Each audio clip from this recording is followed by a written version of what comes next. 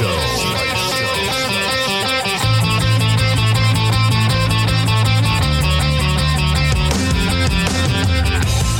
to episode 118 of the MXY Show. We have an action-packed show ready for you as we build up to round 2 of the MXGP series. I'm James Burfield, your host, and the first part of the show is brought to you by Parts Europe. Parts Europe distributes spare parts, accessories, and rider equipment for all motorbike segments in Europe. We support the sport. It's fortified through the Thor and Moose House brand ranges and their support of world elite MX riders like Calvin Vlanderen, Jorge Prado, Lagenfelder, Guadagnini, Jonas, Bogers, and 9-time world champion Thor ambassador Tony Caroli.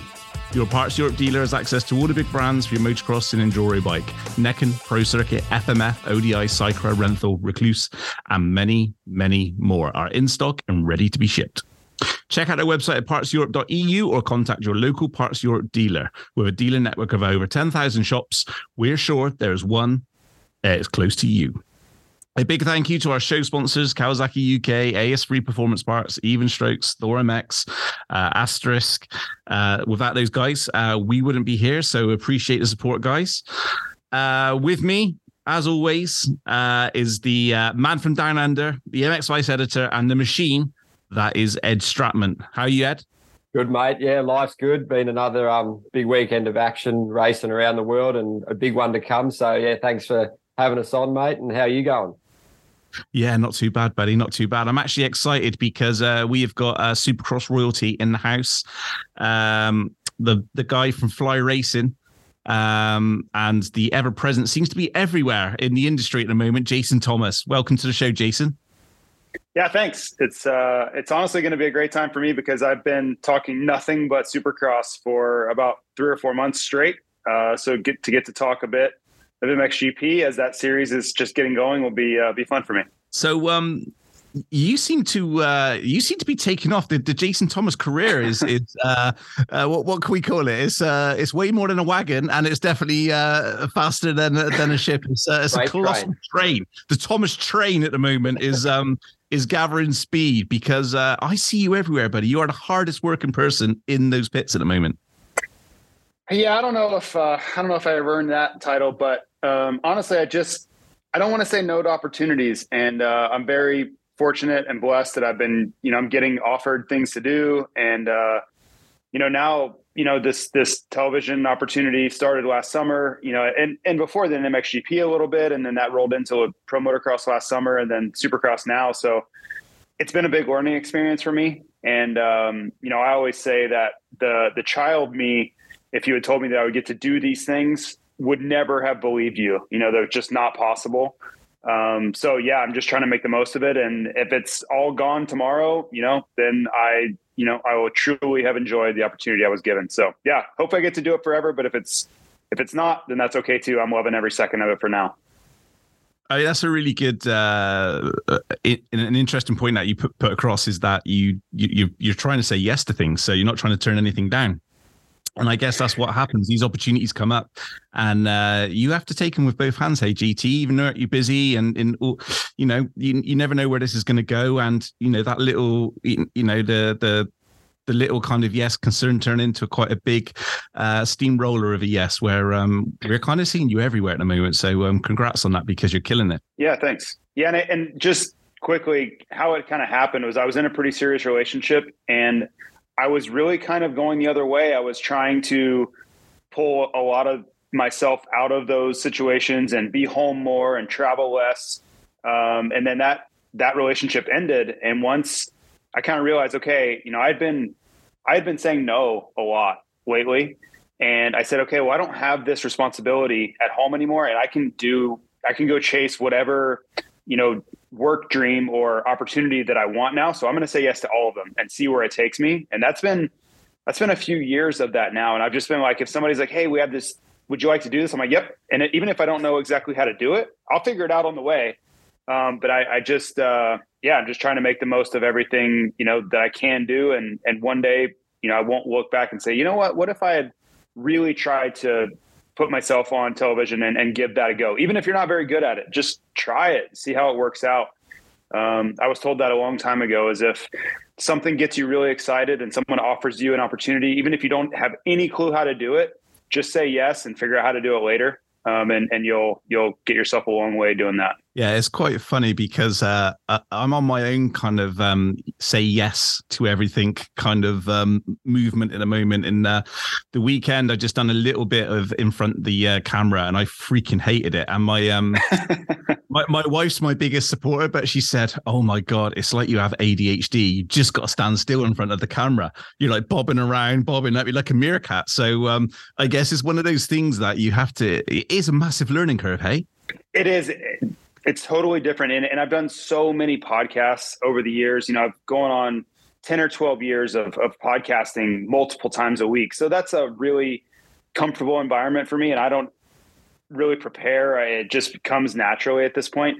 But standing in front of that camera and then trying to have coherent thoughts and really explain your point well and be concise and do all the things that you're trying to accomplish, also while maintaining eye contact and looking presentable and all, it's really challenging. It's much harder than I thought it would be. So I can absolutely understand and appreciate the challenges you're going through, because I face it every Saturday night, and I stress out. Like, I really get nervous beforehand, and then after I'm like, it was okay. But I do get really nervous before I have to go on camera. It has, this whole situation has made me way more appreciative of people like Lisa and Will on Supercross, and people like that. They have these, like you have these conversations going on in your ear, and you're trying to listen to that, as well as, like you say, be coherent in your own thoughts, as well as like obviously look after the rider as well, because you're trying to get the best out of the rider as you're talking to him. That's the absolute hardest, is when you're talking and someone's also talking to you, to not have, for the viewer to not have any idea that someone's in your ear yelling or trying to get you to do something. It's really tough. That they are professionals at it. Daniel and Will and Lisa and Lee Diffie and Ray, like, they're so good at that, because you'd never know. I can hear what's going on, and I'm like, man, you would never have any idea the transitions they're going through, and someone's leading them through things, especially if things get a little chaotic and they have to get off script a bit. You would just never know. They just pick it up like that, and they're just listening and following directions. Meanwhile, they're carrying a viewer through a show at the same time. Yeah, I've kind of had my eyes opened up slightly to this world, and it blows my mind just with like how people are able to like literally have this face of just pure no panic. Everything's good. I'm super professional, and what the hell's going on inside must be like, oh my God, I'd have a meltdown. Yep. It's they're professionals. There's no other way to say it. They're truly professionals at what they do. Yeah, and it's taken you a little bit of time to probably get your composure and breathe and just sort of gather yourself after certain things throw you off too. That would be pretty hard, I reckon. Yeah, for me, it was, and I'm kind of getting there now. Is getting my breathing down and my heart rate down, and just relax and be in the moment. And I've gotten to watch these, people we're talking about. They're so good at it. And I'm like, I know how to do this. I talk about racing all day, every day. So just calm down, stop being so nervous, and talk about the probably one thing on this earth that you're an expert in. Like, it's not that difficult. And so it's getting a little bit easier, but the entire time leading up to it, I'm like, you're going to be the reason that the show is terrible. You're going to ruin the entire night of racing for everybody worldwide. Like, it's really hard to get that thought out of your head. Oh my God, that pressure. Yeah. And it's like the NBC and our producers and everybody, they tell us, like, you can say anything you want once. Anything on this planet that you want to say, guess what? You can say it once. You may never get another chance to say ever again, but you can say whatever you want one time. I love strawberry milkshake. Shit. Yeah, exactly. Yeah. Yep. No, it's great to see you doing well, and it honestly, not doing this to make you feel good, but you're an absolute natural, and you just seem to. It's like you've been ever present. I think that says something about how you've adapted to the role so quickly. Well, I appreciate that. I'm definitely working to try to improve. That's for sure. I'm still trying to improve on this show, Jason. It's been 180, so I have no idea how long it's going to take me to crack the track walk on a Friday, but we'll give it a go. But obviously, we want to talk to you about MXGP because, I've seen you in and around the pits. Like you say, you've joined Paul on multiple occasions now. with the commentary. And, we talk now and again, and you have a massive interest in the riders of MXGP. And I don't think people understand literally how far your knowledge goes, because you really do keep your finger on the pulse with everything. Yeah. And, for me, it's for one, I'm just a huge fan of the sport, right? I love racing, and whether it's MXGP or obviously all the stuff stateside or MotoGP, like I just love motorcycle racing. So that's a basic interest. And then I've spent so much time, whether it's in the UK or in Europe or just racing outside of the US, that I have, I think, a unique perspective on it, where many of the American riders or just fans in America, it's very hard to relate to what's going on because they haven't traveled internationally. They haven't been to these rounds. They turn on CBS Sports in America or MXGP TV and everything seems really far away, foreign. The accents seem funny, the names they can't pronounce, they don't know who any of these guys are. They don't have any context.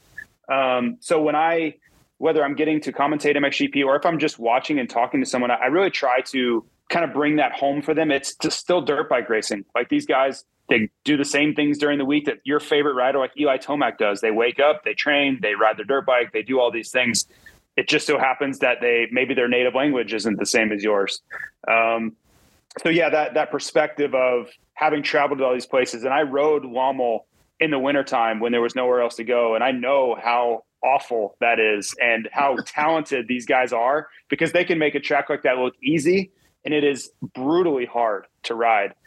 So to me, watching them, how fast they're going on some of these tracks that are so much different than American tracks, there's something I think that needs to be shared to the American viewers. Like, hey, yeah, you may not know who these guys are, but trust me when I tell you, they're incredible. They are so talented and so skilled at what they're doing. And yeah, that's been a personal goal of mine. And it's also been something that In Front and I have been working to do is just make these things more relatable, and a person that's in middle America, how do we help that person identify with the series and make it feel a little bit more like what they're used to? So hopefully that long-term that plays out.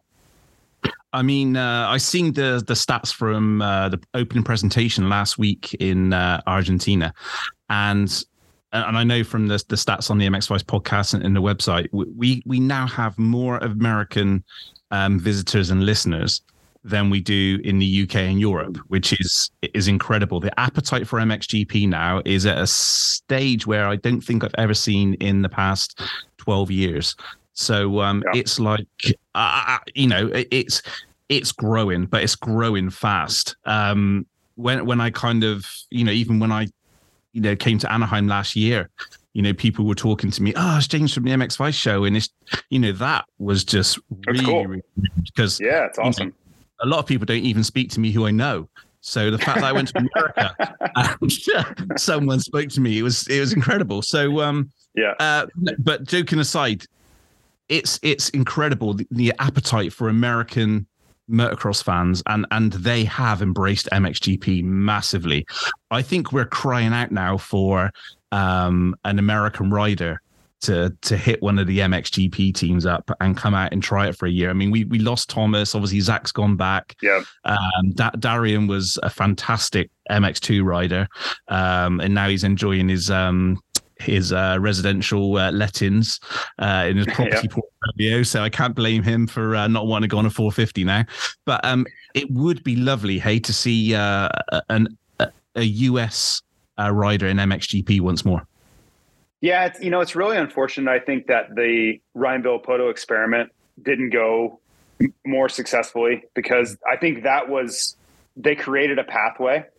And everybody was involved, from Kawasaki to Monster to Giuseppe Luongo, which is now In Front. Everybody was okay. Like, let's find a way for this to work for not only for Ryan, but other riders in the future.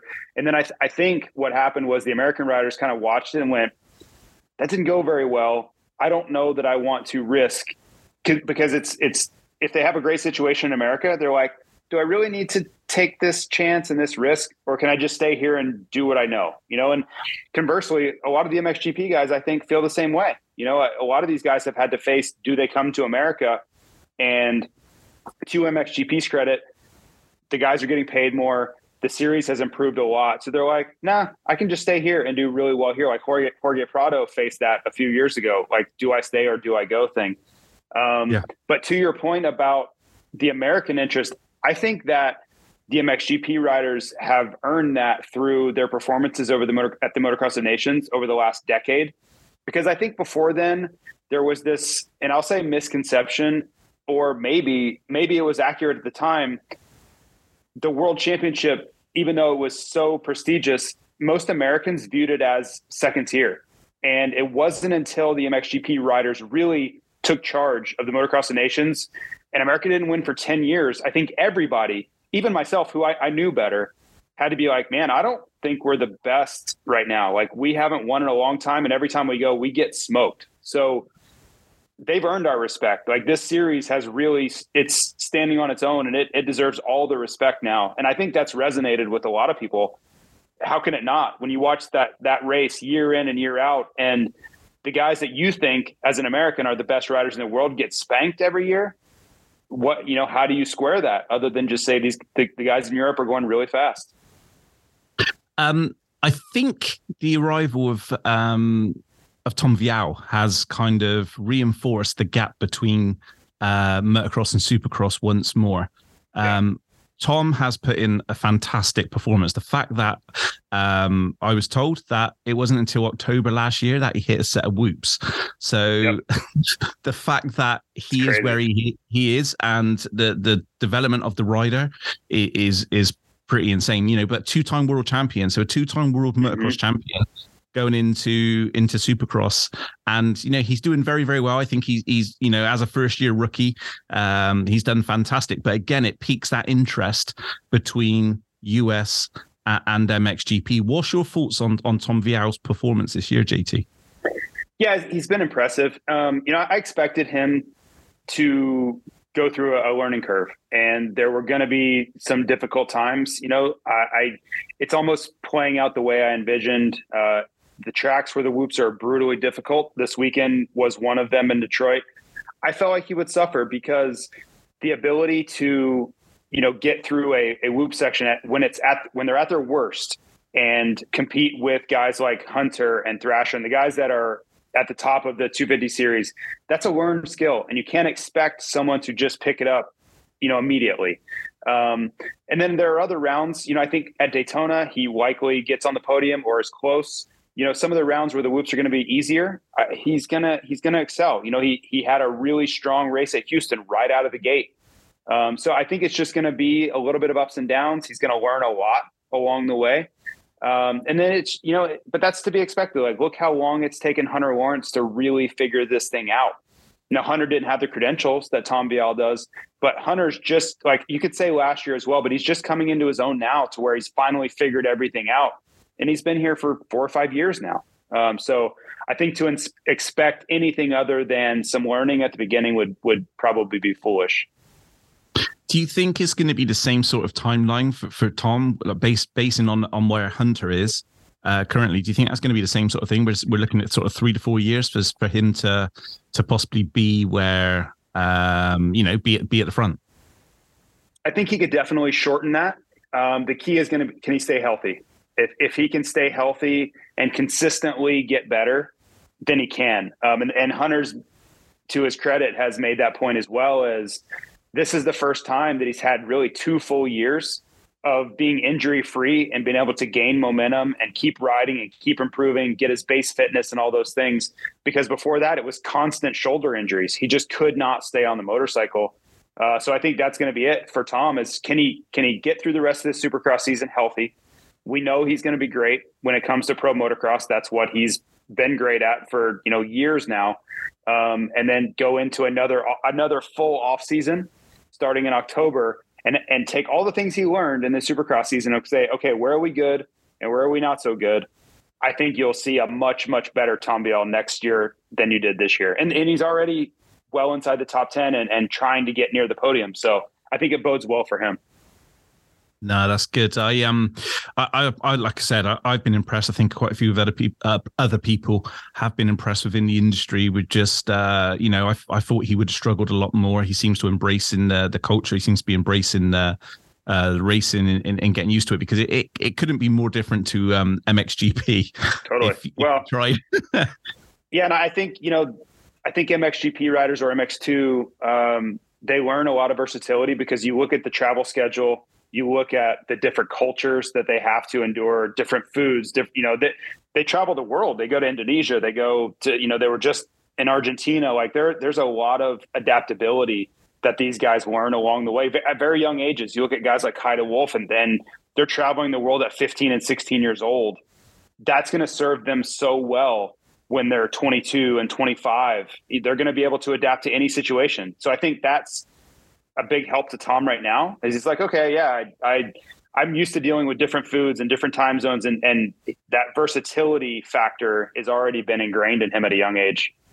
Yeah, that's definitely a good point, because obviously with like the South African rider at the moment, Camden McClellan, who's just gone to MX2, like he's been in Europe for years. His whole family, I think his dad stayed at home, mum, brothers, they all moved over to live in Europe, and just that's where you got to be if you want to be a success. So they're used to those sacrifices already, just like the Lawrence boys coming to Europe, obviously, like you mentioned. So some of those guys, so when they come to America, they probably realize that life is pretty adaptable, and it's not too much of a thing for them to get used to it.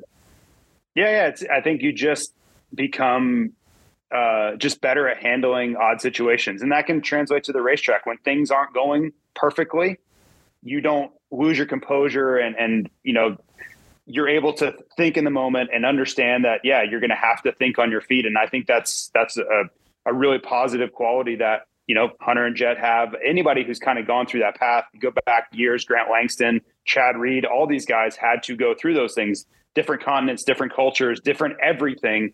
And how quickly can you process it, adapt to it, and then get back to being your best? I think there's a lot of not only racing lessons, but life lessons to be gained there.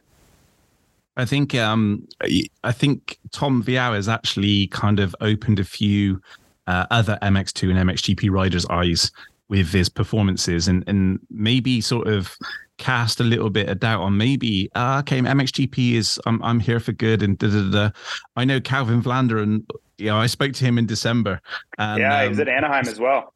Yeah, so we got him on race day live and got that going for him, which was really good. Big shout out to Sean Brennan. That's cool. And and he was, before, when I spoke to him before he went out, he was like, yeah, never gonna happen. And then he went to Anaheim 1 and he came back and he went, I don't know. It's, so I was like, oh wow. So I thought that was pretty cool. But he can't be thinking about Anaheim. Too. This is his track coming up though in Sardinia, so he's got to be focused on this weekend. Oh yeah. Well, we're hoping this week's track walk is going to be done with Calvin. So we've dialed him in for the track walk this week, which I guess he's not going to be giving away too many secrets. Right. At least, but we'll be able to. Honestly, there's in that track. I was lucky enough to go there a couple of years ago, and there's not a lot of secrets to be had. It's just who's the toughest and who can handle the track. Maybe you find a decent line here or there. But honest, when you watch, everyone's going in mostly the same spot, and it's just who's stronger and who's fitter, and who can handle the sand. One of the things which I've kind of been a bit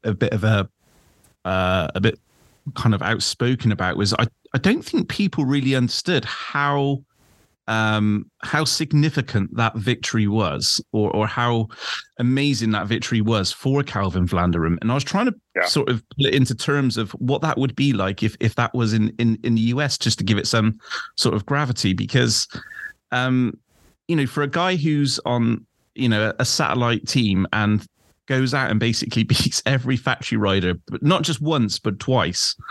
That's a phenomenal performance, AJT. Yeah, I was trying to think of what it would be like, and it would probably be like Dean Wilson winning this weekend in Seattle, something like that, right? A quality rider, been on a factory team, but no one is considering him for the victory, and he goes out and smashes everyone, not once but twice. It was. I certainly did not see that coming, and as I'm watching, I was trying to be like, how is he doing this? But then I just sat back and I'm like, he's just riding better than these guys. Like, you could just see it. Like, it wasn't a stroke of luck. It wasn't circumstances. I mean, he passed into the lead and won the race. You know, it was it's one of those moments. I don't know if you've ever seen the movie Old School, where Will Ferrell is in the debate and he blacks out. I mean, that's like what it was like. After the race, he's like, "What happened? What did I do?" And yeah, you won, Calvin. You won. You know, like, and but it was truly remarkable. I mean, it's one of those days in his life that he'll never forget, ever. You know, he'll be able to vividly remember that day for the rest of his life, and deservedly so. He was fantastic that day. So we now got to call Calvin basically Frank the Tank of Sardinia. So there you go. Yeah, he just destroys everybody. But I've talked to him a little bit about it because I'm really interested in the whole psychology of the sport as well. And I read lots of books and bits and pieces. I find it very, intriguing because like a mere mortal like myself, as much as I like to think positive and a winning mentality, I get on a bike and fall off quite quickly. So, and I said to, me too these days. I said to Calvin, like, what was going through? What was the difference between that day and any other GP? And I've been speaking to a lot of riders about it since, and he just said it was like everything felt right. The bike felt good. I felt good. He said if I could only put my finger on it and I could, write it down exactly what it was and I could replicate it. But I guess that is the difference, JT, with the Tomacs, with the Hurlins, with the Geysers are able to find they can harness it. Yeah. And I think of, not to throw another movie reference in there, but I don't know if you've ever seen the movie Gladiator, but there's a scene where they basically say, there was a dream called Rome, and if you whispered it vanished, right? It's so hard to find this perfect utopia that they had of Rome. And that's that day. And I felt that. I didn't win, but I've had on my best days, whether, in some of those supercrosses I've won, outside of the USA, I've had those days where just everything was easy. It didn't even feel like I, was trying that hard and everything came easy that day, but you don't know why. It's very difficult to replicate. So I can very much relate to what Calvin's saying. Like if you knew, you would do it every Sunday afternoon, 20 times a calendar year. But it's just, for most mortals, it's very difficult to find that magic week in and week out, unless your name's Jeffrey Hurlings. And then it's just, you wake up and put your boots on and good things happen. Yeah. I was going to say, James, you spoke to Iago after his Argentina win, and he came into the season a little bit underdone and didn't really have a great race at Lierop beforehand. And he just said it was like that. 1-1-1. Everything just felt right place, right time. And it just clicked, because he said to you on the Saturday that he was going for a top 5 and he didn't think he'd be there. And which was crazy. I couldn't believe that comment. I'm like, because from the outside looking in, Tom leaves, Benetton is on the rise. We know. But to me, this is Iago's championship to lose. He's been the guy that Tom had to worry about for a long time now. And if it's not Iago, then it's who? Maybe Thibaut. I just don't know if Adamo or any of these other guys are really ready to step up to that stage yet. So to me, it was very shocking to hear that comment. And I always try to not put a lot of emphasis on the warm-up international races, because I think there's nothing like a Grand Prix as far as the pressure and the moment, and it just changes. Everything changes. You can go race a Dutch Masters race, and that is not a GP. The feeling's not the same. The expectation and the performances are not the same. So until they show up and they went racing in Patagonia, I was like, I'm just going to try to expect what I've always expected out of Iago, and to his credit, that's what we got. Yeah, it was a weird one because I spoke to him and in Hans Corvers, and they said he's only been on the bike a couple of weeks. He's been quite ill, not got the bike time and everything else. So that's where, when he was coming in, he was kind of like, I actually don't know where I am. Like, I feel better now. But and he just said that he just took that opportunity the weekend. And I think, again, if you're, there's an old saying is if you win basically you're bad, if you can win your on the races which you're feeling on your bad weekends, and that's exactly what he's done. So he's took that opportunity. He turned around to me and just said, look, when you get a good gate, you just got to go. And that was if you're not feeling great and you go 1-1-1 on the weekend, that's a pretty good sign. And he capitalized beautifully because obviously Langenfelder and Benestant and De Wolf and these guys really didn't have a great day. So I think, what did we say? He was already 19 points up or so on Benestant. So it's just took advantage while the other guys had an off day, and it will probably sort of come to fruition come the end of the year, I'd imagine. Yeah, and I think that's how that series is going to play out. Benestant's going to have good days. There will be certain tracks where I think he'll just be better than Jago. They go to Germany and they go to some of these tracks that are very technical, a little slower, where you really have to be precise. Benestant really thrives in those scenarios. But you think about the sand races and a little bit faster, flowy tracks, Jago does those things well. I think the difference will be Jago will be able to stay top 3 in any circumstances. Unless he crashes at every track, he's going to be probably on the podium. And that's going to be very difficult for Benestant to square over the course of an entire series. So I could be wrong, but I think Jago's in a great spot to be world champion this year. Yeah, I wanted to quickly ask you about that Germany performance of Benestant, because you were there and you saw it in the flesh. And that was one of the rides of last year. So he was just so precise technically. He was looking so comfortable, sort of scrubbing the jumps, staying really low. It was masterful, wasn't it? Yeah, and it's just that prototypical French style, right? They're so perfect with where they put the front wheel, and they can find traction in place that other guys can't. So to me, it was like watching the Jean-Michel Bale and David Villemin and Tortelli and all those guys, because I think they're a product of the tracks they grew up on. They had to develop that skill set to ride these rocky, slippery French tracks. And when the conditions get really difficult, those guys shine. Like, they can go fast. When everybody else starts getting sketched out and they feel like, okay, I need to slow down a bit, those guys are like, I'll show you a way to go faster here. And that was an incredible performance that day. The one thing that struck me with Jago is we've kind of seen like little sort of interesting things on his social media and bits and pieces. And one of the things that struck me this year is how relaxed he seems to be, especially with someone like myself in the media. I've got to know him quite quickly, last year and this year. So he seems to be way more relaxed, where before he was kind of more, not standoffish, but wasn't comfortable.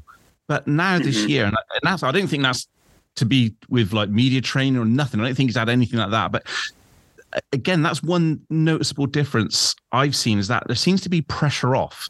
So maybe this whole VL pressure system has just been removed, and now Gertz can just be, Jago can be Jago, I guess, because he was definitely way more relaxed in the pits in Argentina. That was the one thing which came across to me. Well, and I think there's probably two things at play there. One is he's maturing, and he's just coming into his own a bit. And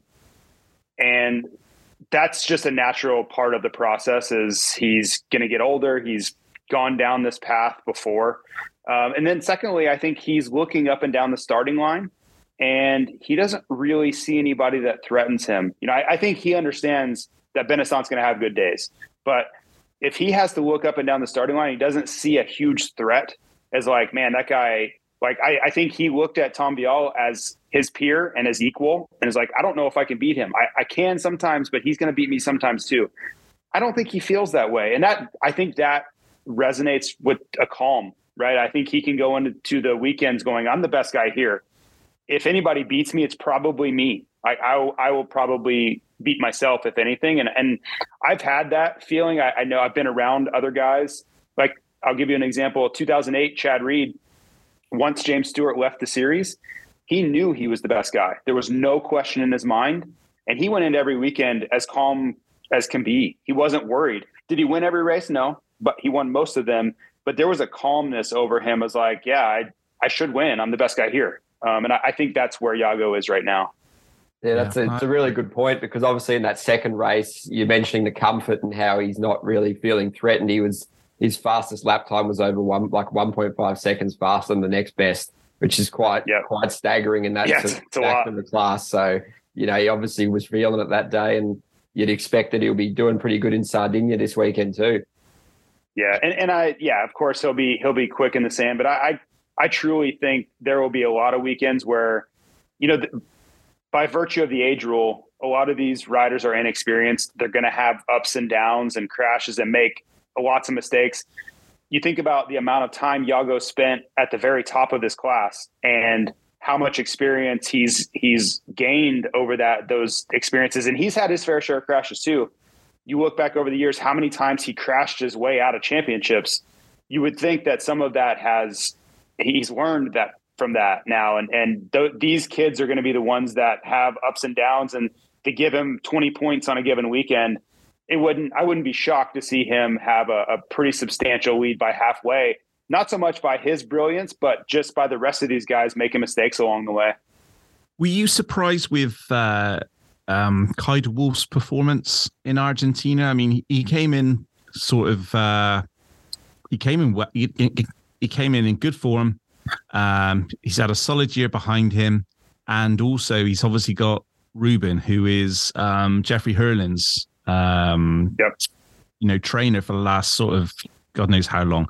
Having that experience and that somebody in one of the things we joked about was I was basically give you some insight, JT. I don't know if you listened to last week's podcast, but I expect you were extremely busy, although it's probably number 2 on your list. Is Ruben basically? I even mentioned the word maybe throw a whip on a jump because we'll be there to catch you. And Ruben's head just poked out from the side and went, no whips. So so having Ruben beside him, maybe last week I was kind of expecting a new Kai de Wolf with, minimal mistakes and stuff like that. Again, you could probably say put too much pressure on himself, wanted to come in and make a statement, the usual things. And he's still very, very young. Do you expect to see a different performance this week, JT, from him? He should be better. I personally have him eventually being an MX2 world champion. I think he has all of the makings of it. You see how young he is, and physically he's already so mature. He's a very large kid. But I think that's one of the most important words there is he's still a kid, right? And he's going to have weekends where things don't go right and he's still developing. And you look at him and it's hard. You watch him ride and you're like, he doesn't look like a kid, but mentally I think he's still developing, right? And to become a champion, it's very rare that someone can have all of the pieces put together at a very young age. And I think some things come together, his speed is there, technique's there, his body's development is there, but I think he's just got to take that one last step. And I think he will. I certainly think he's much better than, I'm looking at the results here, 8th overall classification. He's a much better rider than that. So I'm sure he was frustrated. I'm sure that was a very long flight home from Argentina for him. To your question, yes, I absolutely think you'll see him. I think you'll see him on the podium quite a bit this year. One of the questions which when Ed said that you're joining us on the podcast, which I'm really intrigued about, is there any buzz at the moment for Lucas Kuhnen, who's only 16, MX2? And I got to spend some time with him the weekend, and real fun kid, super relaxed. He's literally shadow boxing his dad in the back, messing about. Literally just having fun. Super nice parents, really good people around him. I hate to put comparisons, but he did remind me of Jet back when Jet hit hit the GPs. And I don't want to throw comparisons out there because that is a ridiculous comparison to put onto anybody. Sure, but I would say it's more of his personality and his just relaxed attitude to racing. Is there any talk of him over in the US at the moment? Yeah, I think it's more of people just discovering him, right? And that's the big names in MXGP and the top few guys in MX2. A lot of people are familiar with, but it's these rising stars and maybe the guys just on the verge of breaking out that people are learning about. So it's more when I hear about him or I'm asked, it's more of people inquiring about him. They don't know much. They maybe saw a flash. They saw something in EMX or something that was like, that may be something there, but they don't know a lot. So it's interesting to see that kind of develop, and we'll see where it goes. But yeah, you hear more questions than answers at this point. But just, yeah, it's like, what's going on with this kid and what's happening there? And so, yeah, it's good for him, right? To have American interest there already is a really positive sign for him. But yeah, it's not anything new. I remember in 2018 being at Ottaviano, and Jet won a moto and EMX. And I came home and everybody's like, who is that? Is he related to Hunter? I'm like, yeah, it's his little brother. Like that, but that's where we're at with Kunin is people are just asking about him, so we'll see.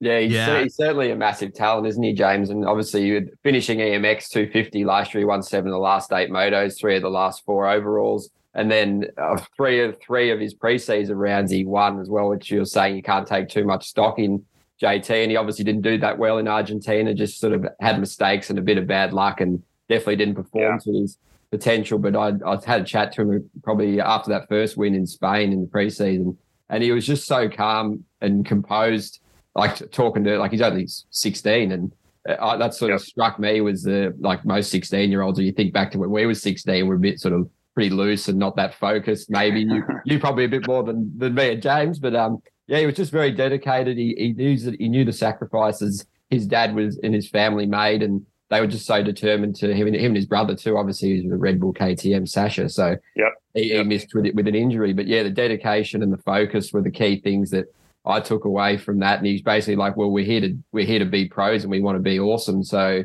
put the work in now, and the rest should follow. And obviously, they plan to go to Supercross in a couple of years, and they'll keep an eye on that. And they're with the same agency as the Lawrence brothers. And it's just really just keep a track of their season. But I think obviously Lucas is probably a little bit ahead with his riding and development than Sasha, who's a little bit more of an action-packed sort of powder keg, little pocket rocket. So we'll just keep an eye on them, mate. But it'll be interesting, won't it, James? Yeah, definitely. I mean, they've kind of piqued my interest as well. But obviously he had a fantastic start in race 1, and you fully expected him to sort of go on from that. Obviously, he crashed in the first corner, second corner, which was after the waves. But MX2 is definitely going to develop quite nicely.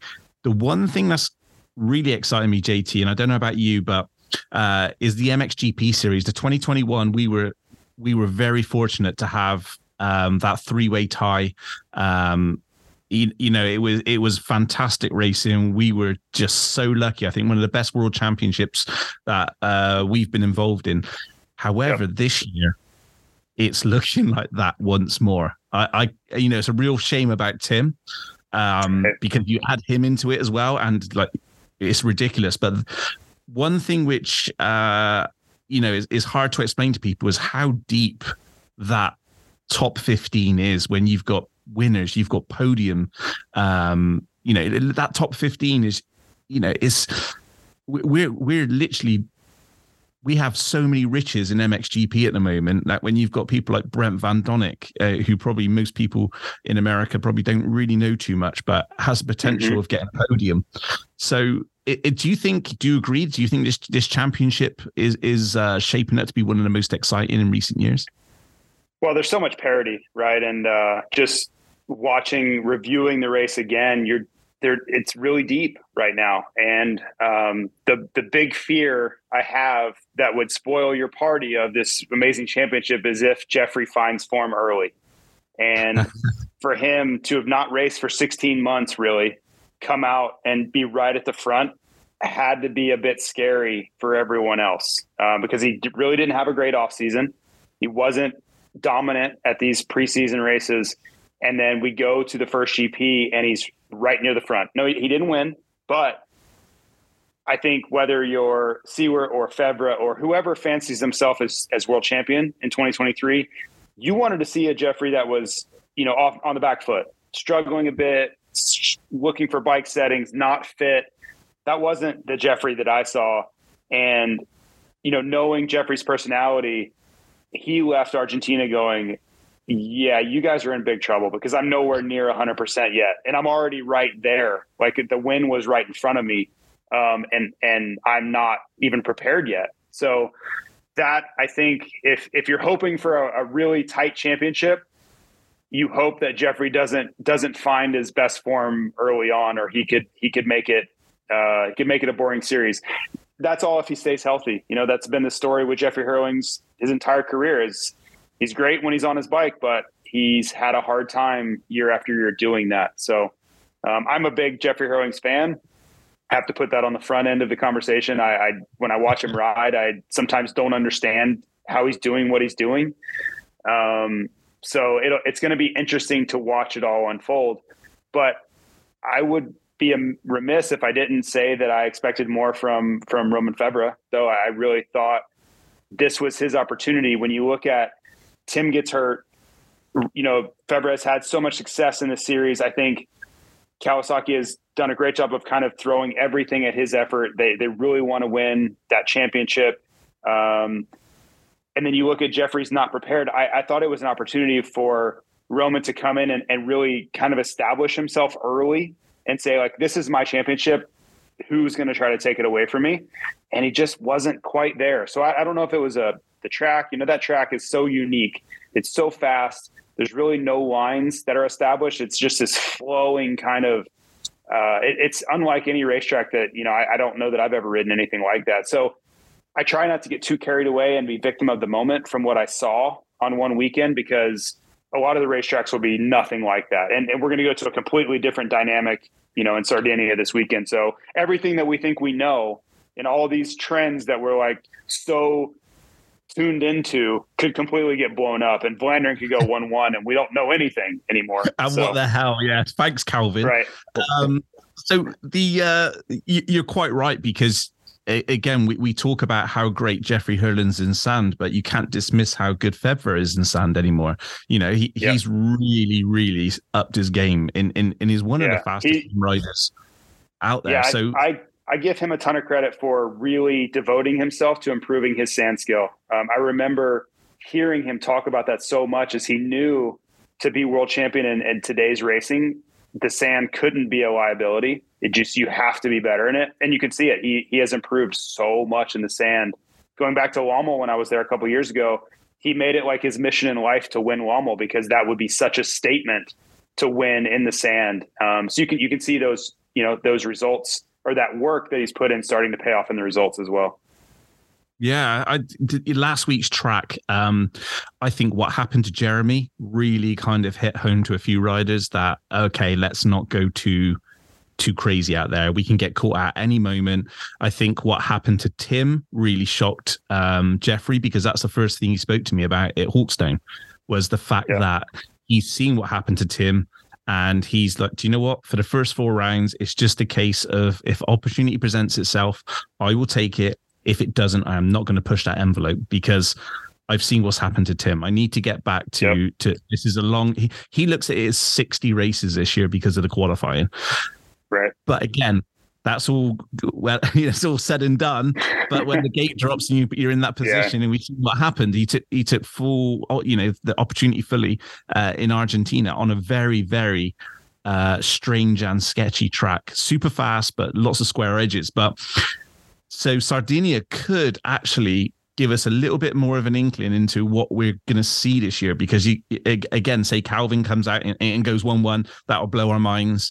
But again, is it expected? Is it not? I do not know. Can a guy do that? Lightning strikes twice. But then you've got Febvre, you've got Sewer, you've obviously got Hurlings. Prado. Prado's coming to form. Fernandez. An amazing Sam rider. And he's just spent an extended period with Caroli, obviously in Lommel, just pounding out the laps. So, Andrea Adamo basically said that him and Jorge have just spent so much time now in Lommel just to brush up on that. So, we've got a good race coming up this weekend, because it's still anybody's, but it will give us an inclination, into how this championship's going to develop.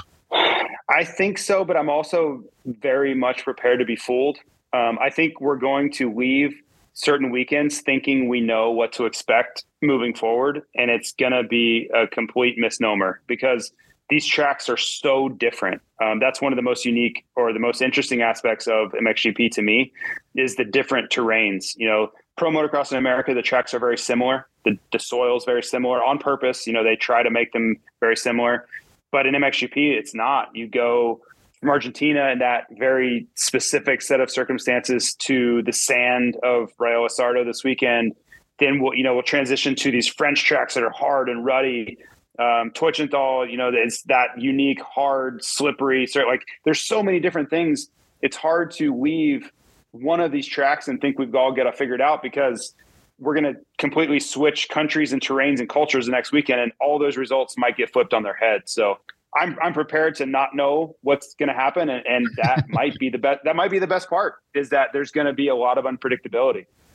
Okay, so I know you've got to go. So and we do appreciate your time. So can we get your top 3 predictions for MX2 and MXGP? We're going to put you on the spot. Yep. So I have to pick Yago to win. I think he's the best rider, and these are conditions that he should do really well in. I think that Kai will bounce back, and I've been going back and forth between Kai second and Van de Moosdijk third, or vice versa. So I'll give Kai the benefit of the doubt. Bounce back ride. I'll put him second, and then I will go Rowan in the sand as third. And then the MXGP class, I think Jeffrey gets it done. I think he may not win by 30 seconds, but I think over the course of the weekend, I think he'll prove that he's the best sand rider in the world and come out on top. I'll give Febvre some credit and say he gets it done and finds a way to get second. But I don't have a lot of conviction there, because I just didn't see a lot of fire in his riding. And then let's give Calvin a nod. Coming back, I have a lot of confidence, and I think he'll end up in third. The one rider, before I sign off here, that I wanted to mention that I'm so impressed with is Maxime Renault.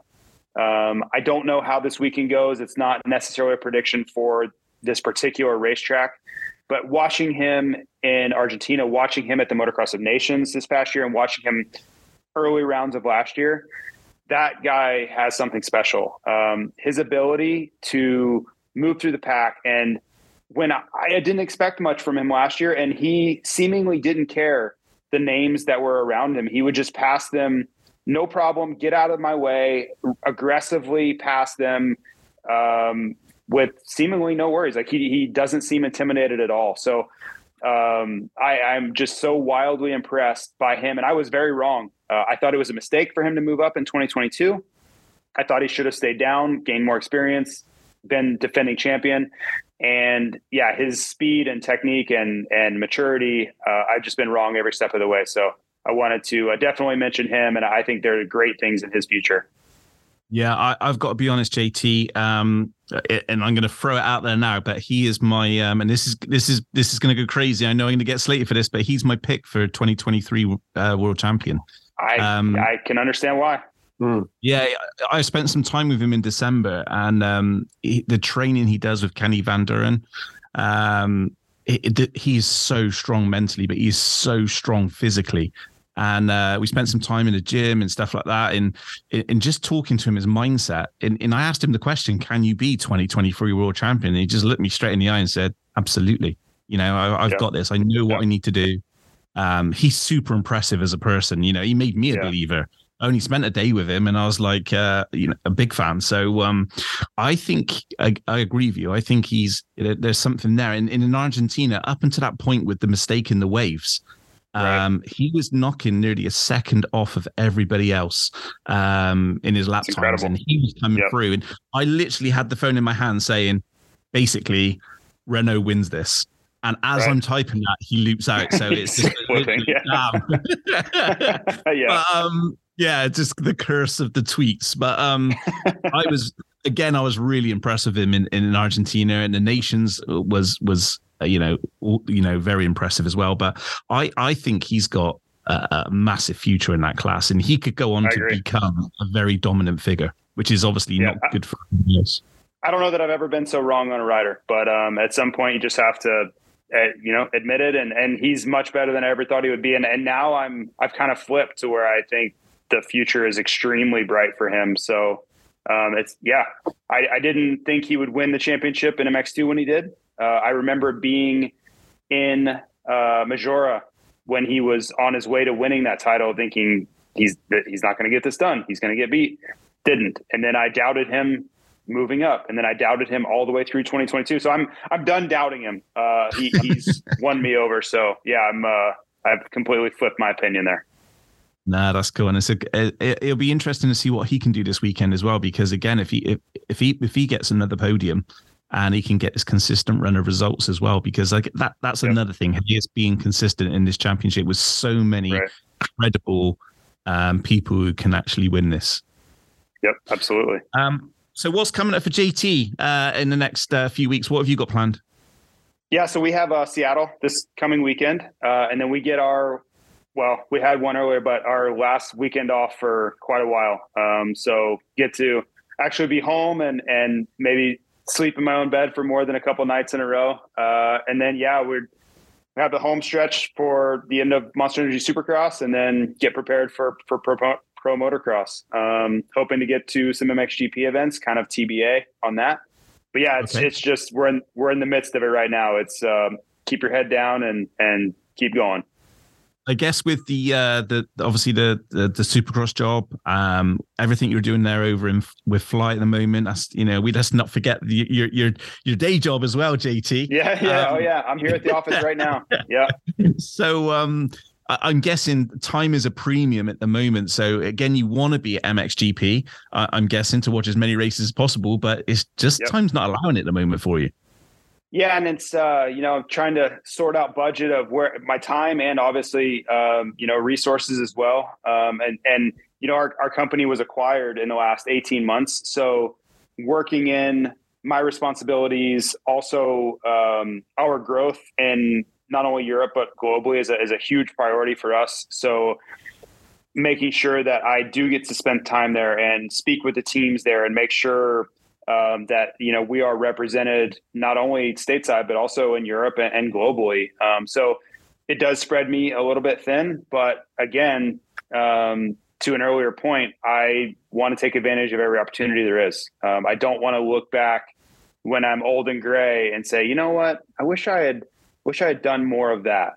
So I'm gonna completely remove that possibility from the equation and just do all of it. So hopefully you'll see more than less of me in Europe soon. No, that's good. It'd be great to catch up at some point. And just want to thank you for your time. Ed and me are super appreciative of you coming on and spending the time with us. Yeah. Happy to be here. I'm a regular listener. So it's an honor to be on. Great. Thank you very much, JT. Thanks, and good luck for this weekend. And hope to see you in MXGP pit soon. Thanks. Cheers, guys. See you, mate. Thank you. See ya. Thanks, buddy. See you later. All right, guys. See ya. Huge thank you to Jason Thomas for joining us. What a great guy. It's great to see him do so well at the moment. And obviously he is crushing it on Supercross. I'm pretty sure everybody else out there is agreeing with me. His knowledge of MXGP as well is so good. He spends a lot of time, watching the races, doing research, talking to riders. So he's a great person to have on the show, Ed. Absolutely, yeah. Yep. His insight is just really unique because obviously he's done a lot of racing overseas, racing in America, covered the sport for years. And I think he's done a lot to bridge the gap between America and Europe with the MXGP and shining a spotlight on how crazy these dudes and how crazy those tracks are that they face. So he's been a massive sort of asset to MXGP as well with his commentary and just his general coverage and the way he sort of handles himself in a composed and measured and respectful manner that he just really appreciates both all levels of the sport and all disciplines, and it's good that he shines a spotlight on it. Yeah, absolutely. But that's the end of part one. Part one's brought to you by Parts Europe, who distributes spare parts, accessories, and rider equipment for all motorbike segments in Europe. We support the sport is fortified through Thor and Moose house brands and their support of world elite MX riders like Calvin Vlanderen, Jorge Prado, Lagenfelder, Guadagnini, Jonas Bogers, and 9 times world champion and Thor ambassador, Tony Caroli. Your Parts Europe dealer has access to all the big brands for your motocross and enduro bike. Necken, Pro Circuit, FMF, ODI, Cycra, Renthal, Recluse, and many, many more are in stock and ready to be shipped. Check out their website at partseurope.eu or contact your local Parts Europe dealer. With a dealer network of over 10,000 shops, we're sure there is one close to you. Huge thank you to Kawasaki UK, AS3 Performance Parts, Even Strokes, Thor MX. And that concludes part 1. We'll be back in 5 with part 2. Welcome back to part 2 of the MX5 show. I hope you enjoyed the first segment. It's great to get JT's picks as well. Part 2 is brought to you by AS3 Performance Parts, the home of aftermarket motocross and enduro parts. From hardware and protection parts, including skid plates and radiator braces, to performance cooling parts, including silicone radiator hoses and oversized impeller kits. AS3 also have a huge range of brake, clutch, and gear levers, all with different features and adjustability. Check them out online at as3performance.co.uk. Ed, lots of action going on at the weekend in national championships. There was quite a lot of results. I guess everybody is kind of looking to just keep the momentum going and getting some more bike time. So do you want to run us down what happened the weekend? Yeah, there's certainly a lot to go on, from obviously the Australian series, the Dutch, had the Spanish, the French. It's just really a stacked weekend of action. And obviously, the main talking point was Jeffrey winning in Holland. Obviously, Calvin was the reigning champion in that Dutch Masters Motocross Championship. So he was running the number 1 plate, and he came third, and Febvre got second. So it's still going to be pretty interesting class to see how that goes. But it's obviously more bike time for Jeffrey and more bike time for Febvre, who had that arm pump surgery just leading into Hawkstone prior to that, which you guys were on site to hear that news. And yeah, we were just saying, considering what happened, it's pretty impressive, composed and consistent ride in Argentina. So that was where sort of the Dutch was. And then obviously we had Kai de Wolf, he's doing really well in the preseason stuff, and now he just wants to get it right in the big stuff, the MX2. But yeah, Rick Elzinga and Van der Moosdijk and Bonacorsi even getting fourth. So we've obviously spoken quite a lot about him with Lorenzo and just in general. And yeah, the speed's definitely there with him, and he can he's a real weapon. So watching how he goes for that title in AMX 250 will be pretty fascinating, and good to see Kai Carsmakers on there too. And yeah, it was another good hit out for a lot of those guys, De Wolf and Van der Moosdijk, and even Elzinga. We spoke about him, saying just how he flew under the radar a bit, and not so much hype about him, but the consistency was pretty special in the opener on his official debut for that team, and you couldn't really ask for much more from him. Did you? You obviously were around the team there. Did you have a chance to get some insights on him too? No, I didn't actually. So again, completely under the radar. So I'm hopefully going to speak to him in Sardinia. We'll spend some time with him and try and get some good insight into his preseason, what he's been up to, any changes he's making, how he's gelling with that bike. But from everything that we've seen so far, including the result of the weekend, it looks like he is at one already with that bike. Yeah, he certainly looks like he settled in quickly, and he might surprise a few people. Obviously, it's going to be hard to sort of knock off Jago and his teammates, but yeah, he'll be certainly looking to be in that podium picture. And if we sort of switch the focus to the Australian Championships, obviously round 1 was cancelled tragically with the death of Braden Urbacher, and we sort of, all our thoughts go out to his family and the motocross community in Australia and friends. They must be doing it really tough. So yeah, that was a shocking tragedy to happen. But yeah, round 2 was underway on the weekend. It happened in around 40-degree heat, so the boys were certainly grueling, sweltering away there in those savage conditions. But in the MX1 class, we obviously had Tanti getting the job done, level on points with Ferris, who was out of retirement and on a Yamaha, and obviously with his own little setup there. And it looks like he's barely been away, to be honest. He was probably the fastest guy on track for sure. He had a spill in one of the motos, and he just charged back, just absolutely flying, pretty flawless. And then Tanti, obviously, he's had a great year last year, champion, and he's done some World Supercross, and yeah, just a really polished rider on all surfaces. And we're probably looking to have a chat with him this week. And it's good to see Jed Beaton picking up third overall.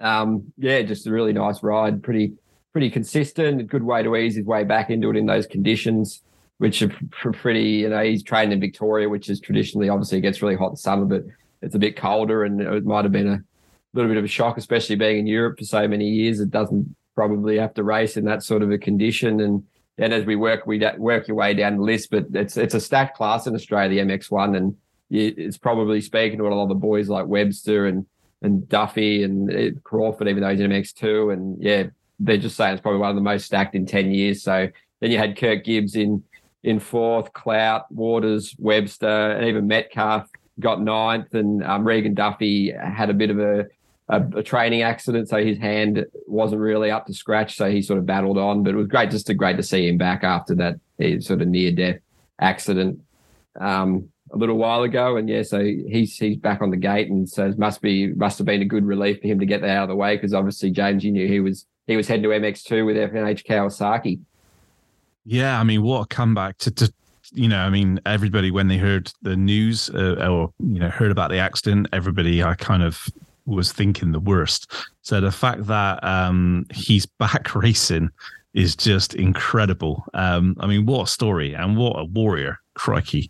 The fact that he's it's just great to hear. Like there's so many people over the weekend, I think Jack Lindsay in the UK broke his tib and fib in motocross is insanely dangerous. We all know the danger when we throw the leg over the bike and stuff like that, but the speeds that these guys go in, it's dangerous enough for me, who's sort of just wobbling around in third gear, let alone what these guys are doing in MXGP and national races. So just great to hear Regan Duffy, and hopefully he will get that shot again in MXGP. So I think it's just going to be a long old recovery for him, but hopefully he can get back to where he was. Yeah, because he's a super, had the interview with him a while back, and you can just tell the focus and the motivation and the drive's there. And, it's kind of handy for him being such a huge man that he's been riding 450 since he was 15, 16. And, it's not that age rule's just taken out of the equation for him. So he's got that time in Australia. He can be patient and just develop. Let's just get back to where he was at a gradual pace. There's no time pressures. So, and you can see him, right? He's an absolute beast, but he's got that sort of power and finesse where he was saying his dad used to sit him down and watch Stefan Everts, obviously. And that's where he gets that technique from, a lot of standing up and just pretty smooth and precise, and get that technique down first and the speed comes later. So yeah, to see him doing just back on the gates, a massive success. And yeah, I think he did a little post, and so I'd encourage everyone to check that out on Instagram, because yeah, it's just one of the feel-good stories which you don't see too often. And just to quickly charge over to MX2, obviously Nathan Crawford, he had the points taken away because they did run one moto in the opener, the MX2 class, before everything got cancelled. So he had his points taken away, and yeah, so he was flawless on the weekend, and just really looked strong, looked great on that new KTM. Obviously, they've been doing some great work on the bike from all reports, and they've really got it in a good place. And he looked fully at it, fully fired up and charged. And he had this crazy little inside line on one of the turns where he was I think he passed 4 or 5 blokes just on didn't get the best start, and he just scorched around. And then he was just getting past every guy pretty much, and he laid it on Wilson Todd, obviously. He was very good, and he probably would still be in MX2 if not for the age rule situation. But yeah, that last year, Wilson Todd had MX2. He was getting top 5s and looking really good. And yeah, so he's a reigning champ, and he's been in Supercross this year, so he's got a pretty cool program going. And so yeah, Crawford will be looking to snatch it off him, even though he's got a bit of a deficit to work with. And yeah, there's some exciting talent in that class. Brody Connolly, the Kiwi, who's on your Reeves team as well. He was 3rd overall. Reese Bard, Barham, and Caden Minio, just a young bloke. I think he's only 15 maybe. He's 6th overall KTM rider, and won the MX3 class last year. Just a super talent, probably one to look out for in the future to come over to Europe or maybe hit the Supercross scene. So Yeah, there's a lot of pretty good talent in Australia coming through, which, maybe our listeners overseas might know about, but it's definitely exciting times all over the world, mate. And you have a few insights on, you obviously know Wilson Todd from his MXGP paddock days in MX2. Yeah, I've been quite lucky. I think with Australian riders, you kind of gravitate to them because A, they speak English, and B, they're just easy, relaxed, in simple. So like to talk to. So, they love motocross. They also have some funny stories from tramping around Europe trying to get food, which is normal and everything else. So it is one of those things that you do. I have got to know quite a few Australian riders over the years of being in MXGP. But yeah, great to see Jeb Beaton, grabbing a podium the weekend. One of the things which is quickly from obviously talking to you and reading a lot of the articles and listening to the interviews that you're doing with riders, is the depth in the Australian series at the moment is so good. And I know that we've got like people like, Ferris and Waters who are coming back, and people are going to know these guys. Todd Waters was on the Anti-Pyrenees Ice One KTM team at the same time that Nate Watson was on there. So, these are great riders. They've been there, seen it, done it. Wilson Todd, we know all about his resume and, been over to Supercross this year and everything else. But then you got these young kids coming through. And there's some scary young kids, and you've only got to look at the talent which, Australia have got, second in Motocross Nations, last year. Australia's is deep. It is getting deep, and they're going to be there or thereabouts in the Motocross Nations for the next 10 years. Yeah, so obviously we're pretty set with the Lawrence boys and Mitch or Jed and Kyle Webster, and it's pretty exciting speaking to both of those guys as well. The Reeve's going to give them the opportunity, if the schedule works out, when fit to do some MXGP and an AMA motocross round. So I think they were looking forward to that, see how they stack up against those world hitters. But like it's kind of a consequence of MXGP. Once you get past the factory teams, those privateer rides, private team rides per se, they're not sort of, it's hard to make a really good living off those, and it's you got to stay fit as well to probably make the money with the bonuses and however their deals and gear are structured. So to come back home is a viable option for those guys to have a secure lifestyle and secure sort of financial and personal balance. So, and it's not so bad coming to Australia. But yeah, the series is definitely pumping at the moment, and it's really exciting. It's a good TV package that's going on. It's on free-to-air TV. It's also on a paid one, which probably doesn't help many people that are overseas. But it's very good. It's run very nicely, and yeah, they're doing a great job with it all, and the coverage is pretty excellent. So we'll keep an eye on it. The only problem is there's only 8 or so rounds, and they sort of have to spread them out throughout sort of, there's like sometimes a month between each round, which probably isn't so good for the fans and the riders. Probably, it's unavoidable, but it sort of ruins that continuity. If you have a week where you win, you got to wait another month or a couple of weeks till you get another hit out. But it's shaping up as a really good series. And obviously, to mention another talented guy who our listeners will be familiar with, Bailey Malkowitz. We had a chat to him yesterday, and yeah, he's obviously out injured at the moment. Had a big one at the Supercross in Australia, so we expect maybe a couple of months out for him, and then he'll be ready for the Aussie Supercross series. But he's another young guy, former junior world champion, came over with the 114 Motorsports team, and he did his 7th was his best in a second motor at Mantova in 2020, and yeah, he was battling with Yago and that kind of thing back then, and riding with a blown knee, so that he obviously wanted to get fixed, but he was like, well, I've got to take the chance, so I'll keep riding through the pain. So he's another guy to probably look out for in the future, and just to see if he can.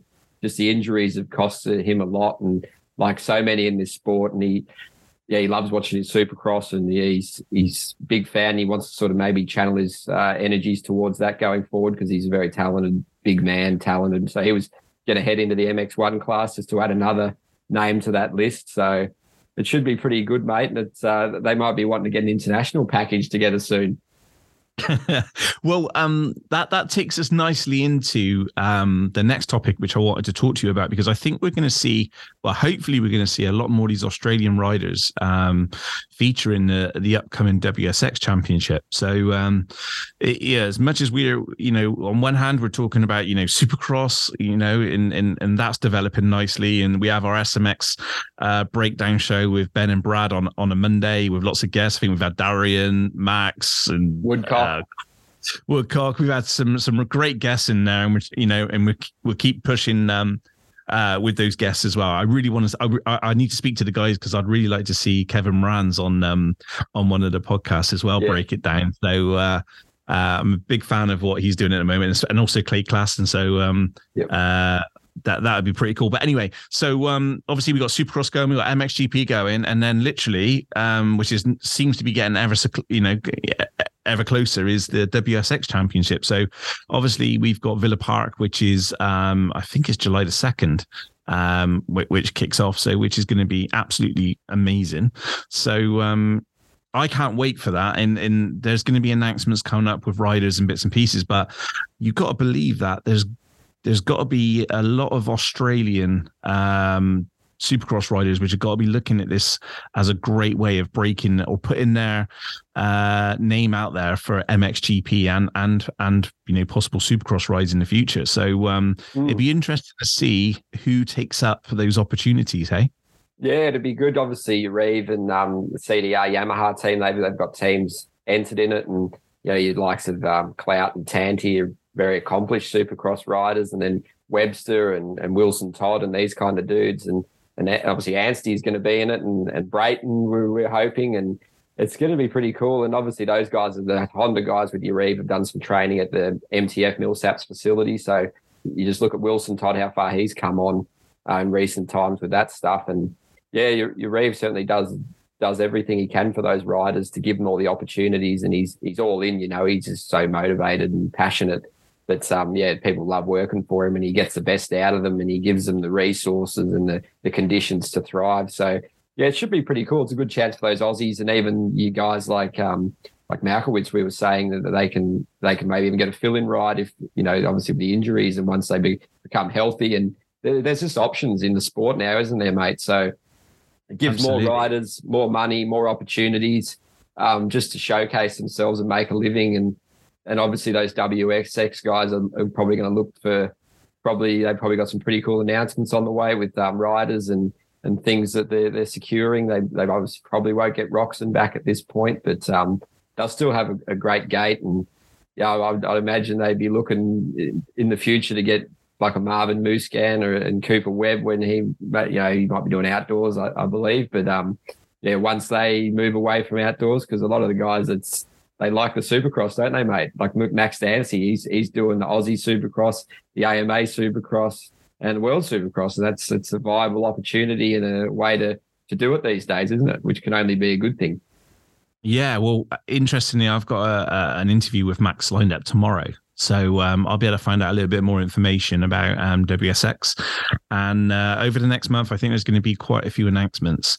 So it'll be interesting to hear where those guys are going. And I can't wait to see, and I've wanted this for a long time, but basically a Supercross in a football stadium, in a soccer stadium, I should say, Ed.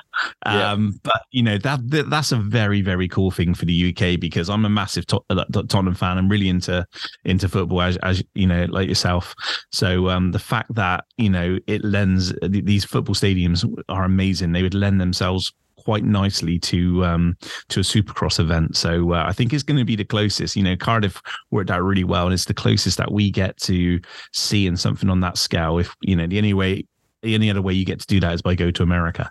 Yeah. So and not everybody has the ability, or especially money's tight at the moment with a lot of people. So the fact that they can go to Villa Park in the UK, and in obviously they got the French round as well. That's going to be crazy. Yeah. So it's gonna good time. So I'll know a little bit more tomorrow from Max, and we'll find out about what he's up to. But you got to believe that the Supercross route that he's taken is going to give his career some longevity.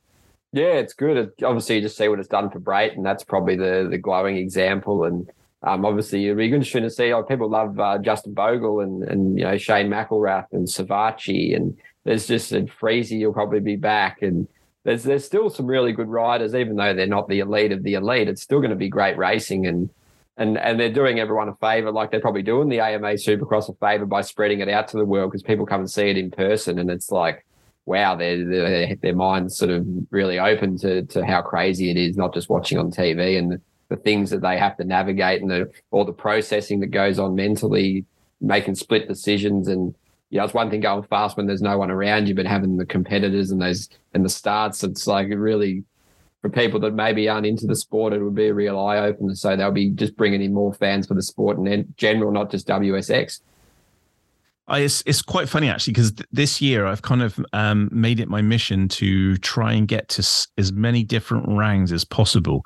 And when I mean that, I kind of mean in a way that we're organizing to get to for MX Vice to get to one of the ADAC rounds in Germany.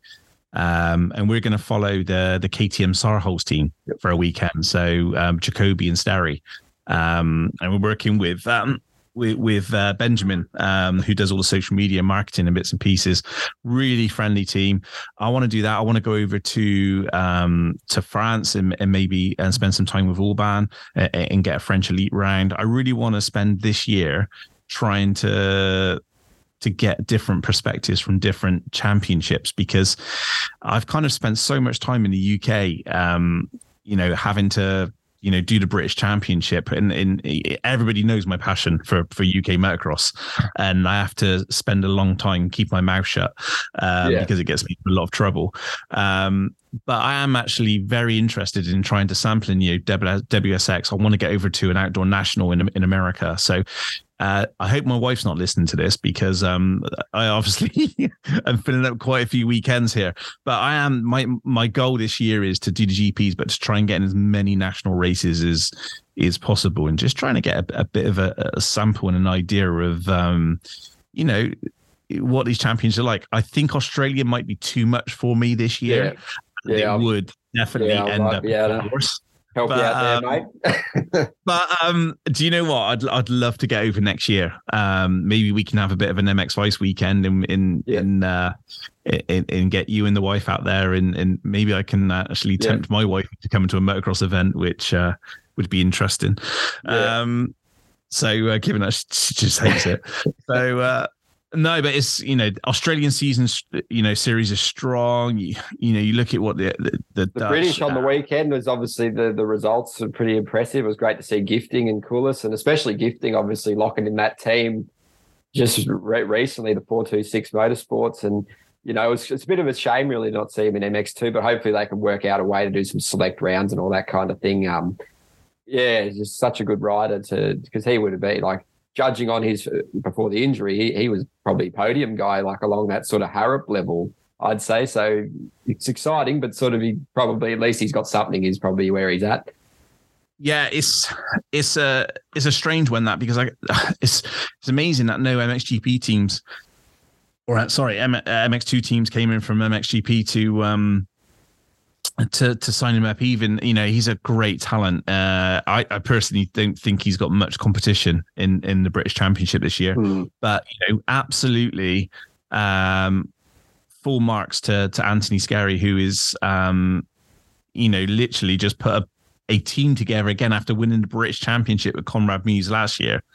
Obviously has a massive appetite for the sport, because the amount of money Anthony puts into the sport is phenomenal. And without people like him, these opportunities don't happen for riders. So, and that he's putting a lot of money into Isaac Gifting riding. So it'd be great to chat to him at some point to find out how this deal came apart. But I heard great things about the track yesterday. The Oakhanger track. It was just not so great with everything else, which is a real shame, because unfortunately the British Championship is an elite championship. It does get judged against the ADAC, against the Dutch Championship, against the Australian other national championships, and when like simple things like live timing and things like that, and people are crowded around a laptop in the pits, is trying to get times or waiting half an hour for a printout to even find out where you've qualified, is not kind of, is not what quite people expect at that level. I think that's probably the best thing to say. And the appetite, just looking at the numbers on the website purely, like it's got as much an appetite as Supercross. The people love, obviously being a UK-based site, people absolutely love anything UK motocross. So it's definitely like you're not having to go at them when you're just making constructive criticisms, because all you want is the best for the sport, and I'm sure they're taking that on, hopefully, because it's a great series, mate. Like you look at the riders. Cullis, Muse, Gilbert, Simpson, Monticelli, like Tommy Searle, like it's crazy, mate. Like the talent is unbelievable this year, and it's like the Australian series, it's stacked. So people everywhere want to watch it, and people in America want to watch it, and it's just I watched most of it all last year, and it was brilliant. So that's just want to spread the message, really spread the word, because it's great. Yeah, I think that's the most frustrating thing. I brought up the MXGP figures. The UK is the fourth most visited, on the MXGP website and MXGPT, the UK is fourth. I mean, it's such a small country, but the appetite for motocross and supercross is insane.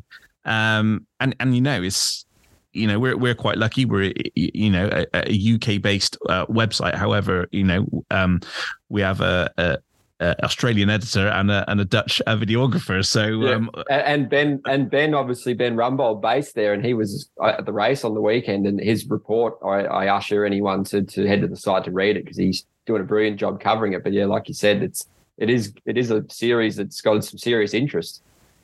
Yeah, it's and it always has done. I mean, you only have to look at the riders that's competed in the championship. It's just frustrating that we're. I've been doing this since 2011 on the media side. Before that, I was never present watching the British Championship and going to GPs and bits and pieces as a fan. So it's just frustrating that it's the same old. 12 years on. So it's I'm fed up of talking about talking about it, but I think that's for me. I'd like to go out and see and get as many of these different championships under my belt, and really sort of spend some time there and just see how other people are doing it. Who knows? Maybe I'll start a championship one day. I've already done it before with MX Nationals. Yeah. So maybe I'll start a championship in the UK. Who knows? Yeah, well, Mattia Guadagnini might sign up, mate, under the coach. The coach, yeah, who knows? I quite like the idea. Yeah, maybe I can get Monster involved. Maybe Coach Cup. Monster Energy Cup. Yeah, for the UK, maybe that'd be quite cool. Ed, before I start going on and digging myself in a big hole and people calling me, let's call it a day. Quick MXGP picks, mate, before we go. Obviously, Sardinia coming up this weekend, and talking about Mattia, obviously, it was the race he transferred onto the 450. Obviously, step up from MX2. He didn't do so well at Majora, and they made that step. Let's do it. Hit the 450 for Sardinia, and he did really well, and he showed that it was a good choice. He vindicated the team's decision, and he'll obviously be keen to go well back full circle. And yeah, it's going to be hard to pick the winner this weekend, mate, because the sand throws up a whole other sort of obstacles, and there's people that shine in it and others that don't. And yeah, who have you got?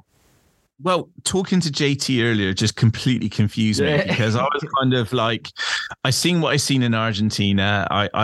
I seen how difficult the track was, how fast it was, and how completely different Rail is to Argentina. And I've looked at the preseason, not preseason, but take the preseason results in with a pinch of salt. But obviously, the national championships weekend, Hurlin's bouncing back, Vlaanderen in third, Febvre second. We know that Febvre's still got a little way to go. We know that Hurlin's still got a little way to go. We know that Renault is on fire and flying. We know that Vlaanderen could just upset the apple cart like he did last year. Yep. Bogus, Van Donnick. It's just Bogus, Van Donnick. Yeah. Prado. I mean, Prado. It's I'd say he's probably the pick at the moment, but it's just too hard, isn't it? Yeah, I mean, if you're going on form, do you know what? I would even Ben Watson. He could do some pretty good damage there too, mate. Yeah, do you know what? I think we would have seen a way better result in Argentina than we did with Ben. I mean, he was showing real good. He looked really good as well. And that was basically when he had nothing left. He was empty from the food poisoning. Yeah. So he's going to be in Italy with his team. The team seems to suit him. They're so relaxed. I said about on last week's show. Yeah, it's looking good. But I think if I'm going to put it out there, I really don't want to be influenced by JT, but he makes a lot of sense with his picks. So I'm going to go MX2. I'm going to go Gertz. I'm going to go De Wolf because I can't believe he's going to have the same. I think we're going to see a different De Wolf. Yeah, Gertz, De Wolf, and then I'm going to throw one out there. I'm going to go Adamo. And the reason why I'm going to go Adamo is because he looked really good in Argentina and he is very excited about his time in Lommel. I think he wants to show people about his improvements in sand. So I'm going to go for Adamo for a third overall, which will put him quite nicely placed in the champion. So, and then MXGP, Hurlins looks great. He looks absolutely fantastic. I still don't think he is where he wants to be. And that bike, he was saying he's not quite 100% on it in sand yet. Obviously, he's got a pretty dialed on harder surfaces, but not quite there with the sand. Yeah, so as much as he could win and he probably will win, I'm going to go with Febvre. I'm going to go Febvre, Prado, and Febvre, Prado, Hurlins. Yeah, it's pretty. And the reason I'm going to do that is because I think Hurlins he'll probably end up winning it. I'm just playing it down, but I think he will still be steady. So that's where I am. What about your picks? Yeah, I think I'm going to go with. I like the Prado. Obviously, he's obviously very proficient in sand, and then maybe Jeffrey second, and then maybe someone like Bogas. I think he showed quite a good speed in that second race. I don't think everything's quite as good as it was for Calvin this time, around at Sardinia, but he could easily do what he did last year. And yeah, it's going to be hard to pick, that's for sure. And we're not even mentioning Koldenhoff, he won Jonas. GP. Yeah, and Jonas. It's just Jonas could surprise everyone. He's get his results last year. He was unhappy on the Husqvarna. Yeah, he looked pretty good. Didn't he? He looked really good in Argentina. He just looked super smooth and super happy as well. So, holy shit! See what I mean? It's it's crazy because Jonas could actually do very, very well. And even getting a 10th, obviously the riders aren't happy about it, but from a viewer's perspective, it's it's not really that bad achievement when you look at who the guys are going to be ahead of you. It's so it's tough. But MX2, I think you can't really go past Yago at this point. And then I'm going to go De Wolf and maybe Lucas Kernan, because he's obviously pretty good on that stuff too. And but like you say, Liam Everts could do something too. Obviously his mistakes in the first round, and it's Van der Moosdijk and Elzinger. It's just where do you sort of Beniston? There's too many, isn't there, mate? So I think those picks will throw up some interesting things, and just seeing how Ruben goes after winning, obviously not holding the points lead, but winning the overall, see how he backs that up will be pretty interesting too. Yeah, definitely. Again, there's going to be riders which are coming in with major momentum, and we've not even, we talked about Renault with JT, but neither of us have picked him in our picks. And again, he could do well. Jonas could do well. That's what we've been talking about. We've been talking about the depth of this class. And we didn't even really just scrape Brent Van Donnick. Obviously, he's very good in the sand as well, and even you said Alvin Usland, it's he could do some pretty nice things, and Ben Watson, and it'll just be great to see. And just when the gate drops, we'll find out. But you can hypothesize forever and not really come to a sort of unanimous decision because it's just so many options. But it'll be a good one, mate, and you'll be there. Yeah, we'll be there. We've everything's been booked today, funny enough. So we've I think it's not an easy place to go to, because you have to fly into Rome and then get a flight from Rome to Sardinia. So try to find direct flights from Amsterdam in the UK and stuff like that in no-go. So in Thursday, and literally probably about 12 miles from the track, so it's not too far. 10-minute drive, something like that, 15-minute drive. How's the Wi-Fi going to shape up there? Not so well. I don't know. we take as many precautions as possible with 4G, little mobile devices and in our phones as well. Just fingers crossed, a good Wi-Fi the weekend. But I think Jeremy and myself, we got a bit of a plan that if the Wi-Fi sucks, then we're just going to literally leave the track and go straight back and just try and get everything uploaded and sorted there. So, it's good fun. Obviously, this is going to be a good one to get under our belt. We'll start to see how people are the next step, which is in sand. And then it takes us in nicely. Then we got 2 weeks until Switzerland. So it'd be interesting. And obviously, a lot of the riders, another thing we didn't mention was that a lot of the riders have trained here in pre-season. It's like a second home, Riola for a lot of them. So there's a lot of guys that have logged a lot of laps around there. And like you were speaking to Rowan, he was saying, I know like every grain of sand almost from my time there. And it's really going to be interesting, because a lot of guys will be confident they can flex their muscles there. Well, it's been quite interesting, because the pre-seasons predominantly always been kind of like red sand, and people have just been smashing out laps in red sand. But Kawasaki, the factory team, spent I think pretty much a month over in Riola. I think Calvin Vlaanderen, even just as a satellite team, I think he spent 3 weeks over there. So many teams based themselves. Gas boys, Yamaha, they've all had stints, haven't they? Yeah, they've all. Yeah, I think Jeremy was over there testing in around about December the 17th. So even before Christmas, those guys were based over there, sort of riding. So it's kind of a bit of an even playing field, I guess, going into this week, because a lot of people have. But there again, there's testing, there's practicing, and then there's when the gate drops. And it's interesting to see JT saying he doesn't put much sort of credence in those preseason results. Obviously, they're all we have to go by, so you look into them. But he's basically, it's cool to see an ex-racer what he thinks of them, because he obviously knows that once the season proper starts, like with Jago, things are different. Yeah, no, absolutely. Ed, thanks for your time. Thanks for having us again, mate. And it's been a pleasure as always. And I'm looking forward to listening to a couple of podcasts this week, because you managed to catch up with Arminas Jazakonis, which is going to be great. Tanti lined up in Malkovich, which is Bailey Malkovich.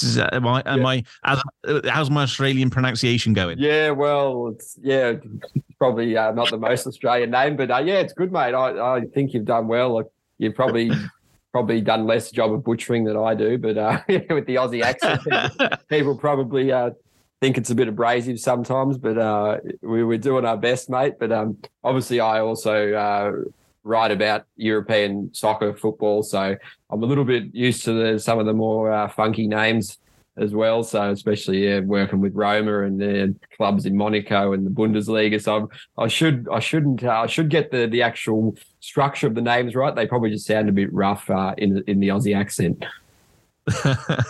No, that's cool. And I'll look out for those interviews and social audience. So they're all uploaded, or they will be uploaded.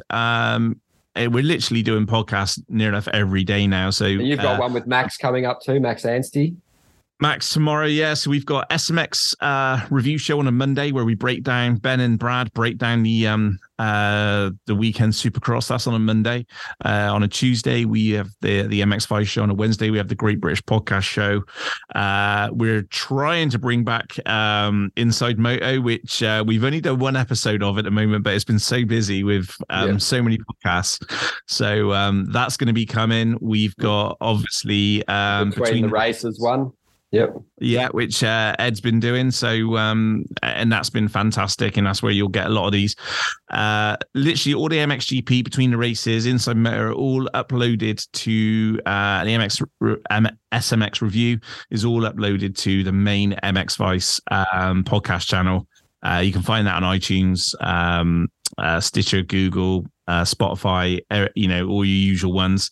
And then there's also another channel. If you do a search for British Motocross or MX Vice British Motocross, you'll find basically a breakdown of all the British shows on there. So stay tuned for that this week, because Ben was obviously on site. So yep. Yeah, I mean, for those who didn't get to the event and want to know the information, again, as mentioned that Ben's got put a really good review on there, but you're going to be able to listen to a breakdown of the event, good and bad from the guys, as always, and that's on a Wednesday. So huge thank you to all our sponsors. We can't do this without you. They say that guys who support the sport, they also support us. Parts Europe have been absolutely brilliant with us this year, and continue to do so. We have so much in the pipeline with them. Kawasaki UK, AS3 Performance Parts, aftermarket parts. If you're looking for bling parts on your bike, for unbreakable levers, basically all your aftermarket parts for your bikes, you can go onto the website. You can search for make, model, year. Also, amazing on prices, really competitive, and started out of a garage. Basically, it is like the Amazon of the motocross world. Even Strokes motocross shop, which is basically anything you buy on Even Strokes, a percentage of that profit goes over to running MX Vice. There's MIPS just won J18 helmets on there for £99. There's a J38 helmet on there for 60 quid. Asterisk knee braces, discount, armor supplements, as well as all your regular parts for your bike, right away down to grips, down to kite wheels, everything you can think of. So if you are looking to buy and support MX Vice, then head over to evenstrokes.com. Huge thank you as well to Kawasaki UK. The KLX 140 is a phenomenal little bike. So if you've not checked out that yet, have a little look. But yeah, without those guys, we can't do what we do. Also, we'll be back on every GP weekend with the Aturbis post-race podcast. So again, those guys that come in this year and helped us with sponsoring the podcast for every post-race podcast. And the videos will be going up in the week. So the audio goes up first and then the videos go up on our YouTube channel. So in a moment, we're producing a lot of content and we can't quite keep up with it. I'm sure you guys can't either, but I'm loving this. It's all down to the machine and Jeremy. They're killing it. So nice work, Ed. Yeah, thanks, mate. It's a pleasure doing what we do, covering this great sport. And the content's coming, and any feedback from the listeners, we're definitely happy to hear it. And yeah, Ben, Jeremy, yourself, mate, everyone's doing some great work, and we're just going to try and keep it up and keep moving forward as we head into Riola this weekend, which should be an absolute belter. Yeah, and I will be there. I will try and bring you all the insights and all the information from the pits. That's what we do. We'll do our track walk on a Friday as well. We're hoping to get Calvin Vlanderen, who can talk us through. So, and hopefully we'll be able to do the drone as well this week. So you'll be able to see a map of the track. That's it. That's it from us. Part 2 is brought to you by AS3 Performance Parts, the home of aftermarket motocross and enduro parts. From hardware and protection parts, including skid plates and radiator braces, to performance cooling parts, including silicone radiator hoses and oversized impeller kits. AS3 also have a huge range of brake, clutch, and gear levers, all with different features and adjustability. Check them out online at www.as3performance.co.uk. Ed, have a great week, and I'll see you the same time next week. No worries, mate. All the best, and travel safe, and we'll speak soon. Will do. Cheers, buddy.